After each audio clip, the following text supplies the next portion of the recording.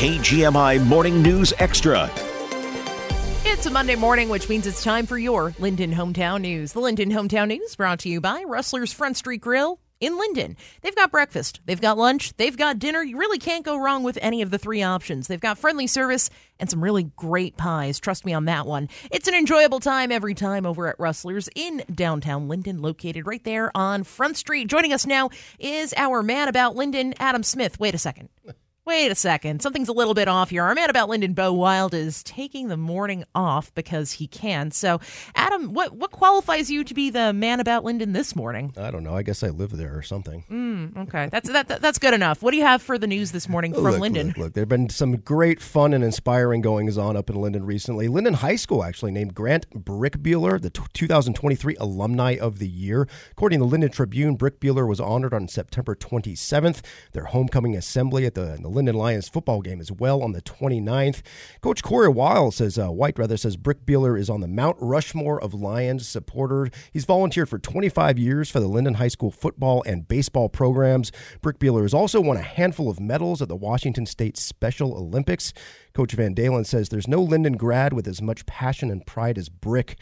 How cool is that? Congratulations to Grant Brickbealer for showing us all what it means to be a great alumni.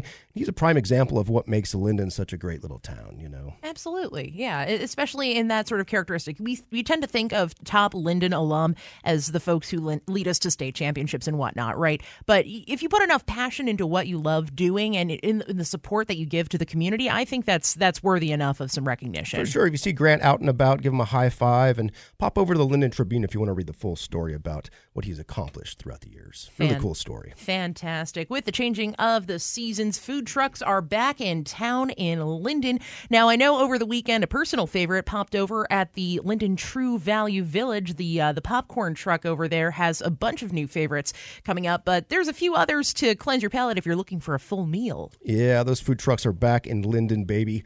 When Bordertown Mexican Grill left their spot there at the corner of 3rd and Liberty, it left a little hole in my heart and, of course, my stomach as well. But thankfully, they've returned to Lynden. Guess what? There's a new second food truck there across from City Hall as well. JT's Smokin' Barbecue. They've got pulled pork, brisket, ribs with sides like mac and cheese and potatoes au gratin or gratine if you want to be fancy with it.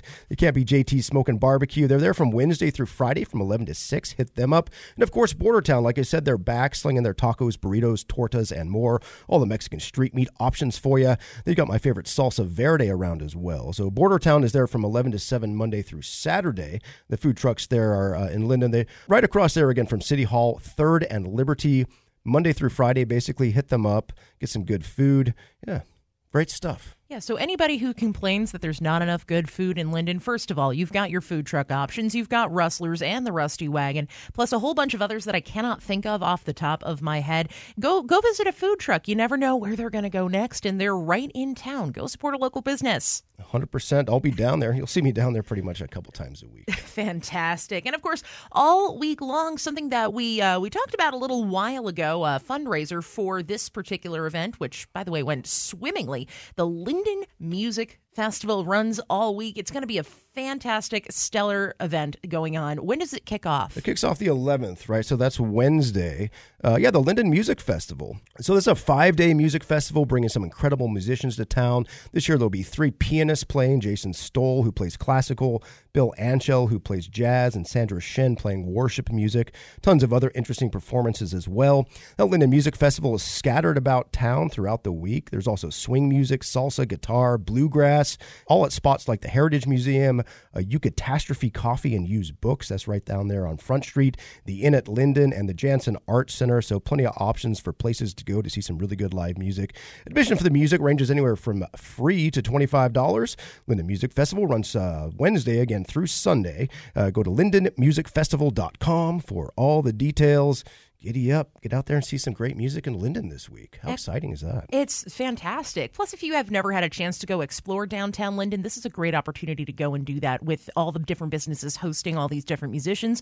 This is prime time to go and do exactly that. A lot of this music kicks off around 11 a.m. too, so it's kind of an all-day event. So you don't have to go out late at night to watch the music. Just go out and enjoy the day, and yeah, it should be awesome. Excellent. Our man about Lynden, at least for the interim, Adam Smith, joining us this morning. Adam, thanks so much. Thank you, Dianna.